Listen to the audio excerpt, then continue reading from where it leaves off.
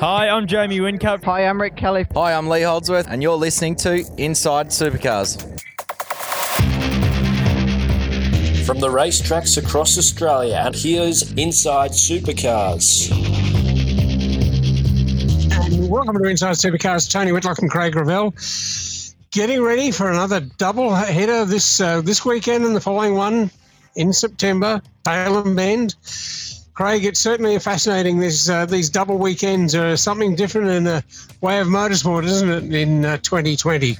Yes, but I think they've worked. I think fans have enjoyed having the back-to-back, and it has a very big risk of every weekend being the same, but for different reasons. They've each had enough difference about them to make them quite interesting in their own right. And we've even seen things like we talked about last week with the way Scott Pye and even Mark Winterbottom were able to extract results from very different strategies, even in the same garage. And the interesting thing is, of course, Tailem Bend 1 and 2 will be on different layouts at the track, and which is highlighting again the unique characteristics of such a large venue. It's just quite extraordinary what they've done there. But that's all coming up for this weekend, some live motorsport.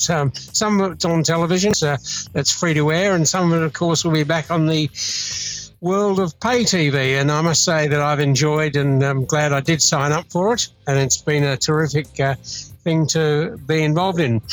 But it's been a very busy week heading into our season. Now, we don't have the full Enduro season, no Pertec Enduro Cup this year, but we've got Bathurst, and it's for the first time in many years, I think back to the 90s, isn't it, when Bathurst was the end event for the year. And this year, of course, we'll see the final of the Super Cheap Enduro, the Super Cheap 1000. It's been a wonderful 16 years that they've been involved in the sport. It's been announced that Repco will not only be the sponsor of the Bathurst 1000, but they are replacing Virgin Australia as the series sponsor next year. Obviously, the airline business is fraught and not got the cash flow that they'd like, as car parts are definitely on the go.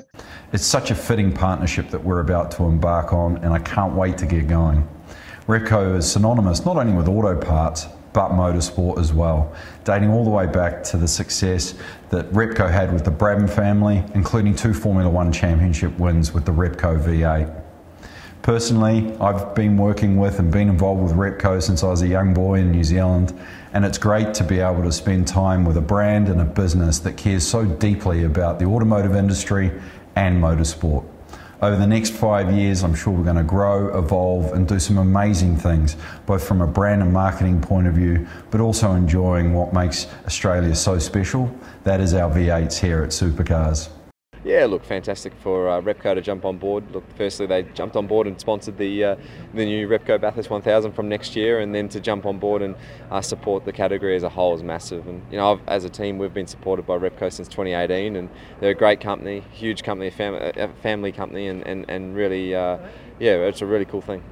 Yeah, absolutely. I think it's a testament to Supercars management for making this deal happen, and obviously Repco for having the trust in our product going forward, and hoping that we can collaborate and be good for both brands. So it's a really proud moment for the sport and the people involved. Yeah, I used to be one of the parts jockeys behind the counter at Repco at Woolloongabba in Brisbane, and it was just a great place to work. I knew all the people there. I knew all the systems that the parts went through and that. So I was really, really impressed with the announcement today, which I think is really good.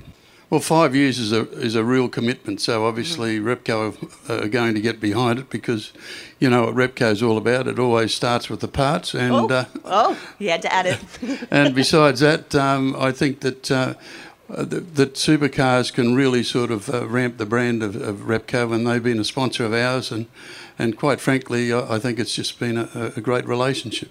Will Supercheap stay as a car sponsor? They started out with Stephen Ellery back in the 90s, and it'd be interesting to see if Jack LeBrock will be still wearing Supercheap in 2021. But it's been an interesting time, certainly around Bathurst coming up.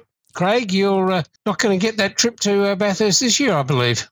Well, I have been waiting on what the official word is on whether we are allowed to go to Bathurst or not, for sure. Look, interesting to see that Paul Morris's son, Nash, is going to be in the Aussie Tin Tops round and driving what looks to be an older FG. Brock Feeney had won last year's Super 3 series with. It's good to see him getting a crack. He was helpful throughout the E-Series with Craig Baird, the driver standards advisor, as he was able to help him navigate through the online world. And now he's getting to have a crack after a few different runs in various makes and models. Indeed, Nash actually did a fantastic job. He excelled in the Excels, Hyundai Excels, that is, up in Townsville. I watched closely and saw him coming through. I've known him, of course, since he was born, and he's a very nice young man.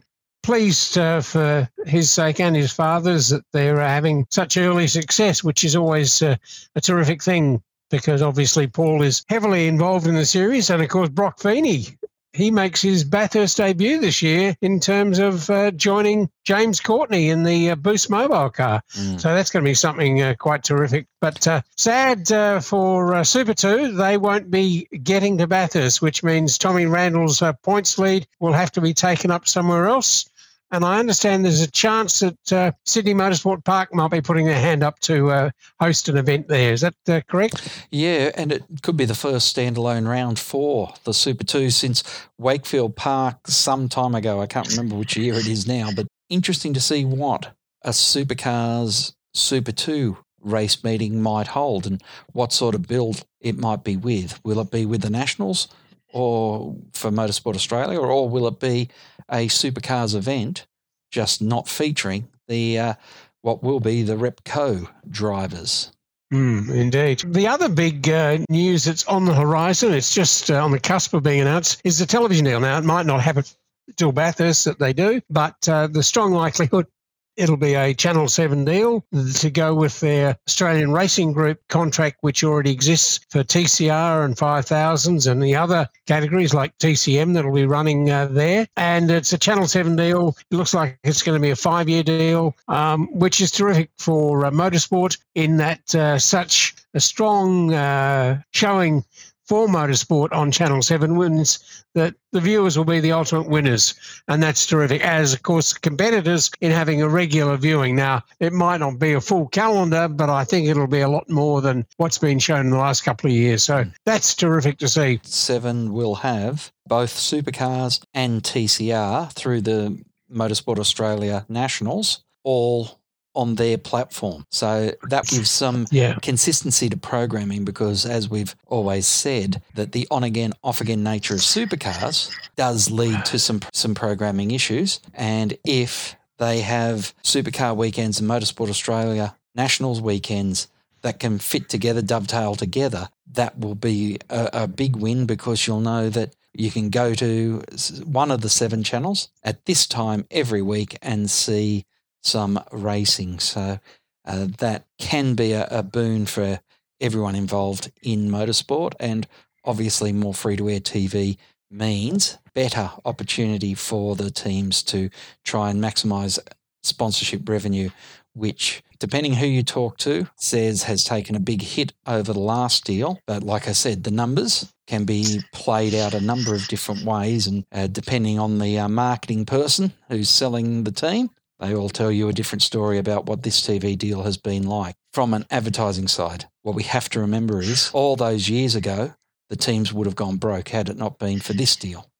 And that's why we can't put today's standards, or even 5 years ago television standards, on what this deal was. This deal saved a goodly number of teams. Indeed. There'll be one anomaly, of course, in 2021 and beyond, in that Channel 10 will continue to be the Formula One Albert Park Grand Prix broadcaster. So that's going to be something that's going to have to be tackled in a unique fashion, because that has always been a problem in years past. No, I don't think so, because Fox will still be the host broadcaster of the Formula One, and Fox will be the broadcaster. So it would potentially just become a Fox round. Channel 10 will show the Formula One, and then they'll cut away and you'll hear them in the background on the 10 telecast, but you'll have to watch Fox to see the cars on the track. Well, in our next show, we've been delighted to be joined by Alex Davison, who is a long-distance race driver and been doing it for a long time as a supercars and Porsches and all sorts of things. Holds a unique place in Australian motorsport in that he won at Indianapolis before Will Power did, back in a Porsche some 20-odd years ago, maybe not that long. Anyway, so he'll be in our next show, which will be terrific, and it'll be quite something to get an insight view of this unique year motorsports. And that's it. Well, we should not finish up without congratulating Oscar for his Formula 3 World Championship. Oh, my gosh, yes. Oscar Piastri, a wonderful young man who, a 19-year-old, has been under the umbrella of Mark Webber Management. And I saw on the broadcast and saw the post-race festivities and enjoyment for Mark being able to go over and give Oscar a big hug and congratulate him on winning the championship. It was very sad that the American teammate of Oscar, Lachlan Sargent, unfortunately was taken out by another competitor. And Oscar certainly presented that he was sad that he didn't have that opportunity to fight all the way through the race. But, he still had to get there, and he got the points and ended up, I think, Sargent ended up third in the championship with a French driver called Theo Bouchard, who came through from 10th or 8th place to actually get on the podium. And so he did a great job to end up second in the points. Prema, of course, won the championship for their second year in a row. But Oscar certainly will do great things for getting the Melbourne people excited about Grand Prix in future years with another Australian lad featuring at Albert Park, which will be something for all of us to enjoy. And that's it from us at Inside Supercars. Catch you on the next show with Alex Davison. Inside Supercars is produced by Thunder Media. Tune in next time for more, or lock in the podcast on your iTunes or mobile device. Search Inside Supercars. The views expressed on Inside Supercars, including the panellists and guests, do not reflect the views of the network, Thunder Media or Sport Radio. Any publication or rebroadcast of the show without the expressed written permission of Thunder Media is strictly prohibited.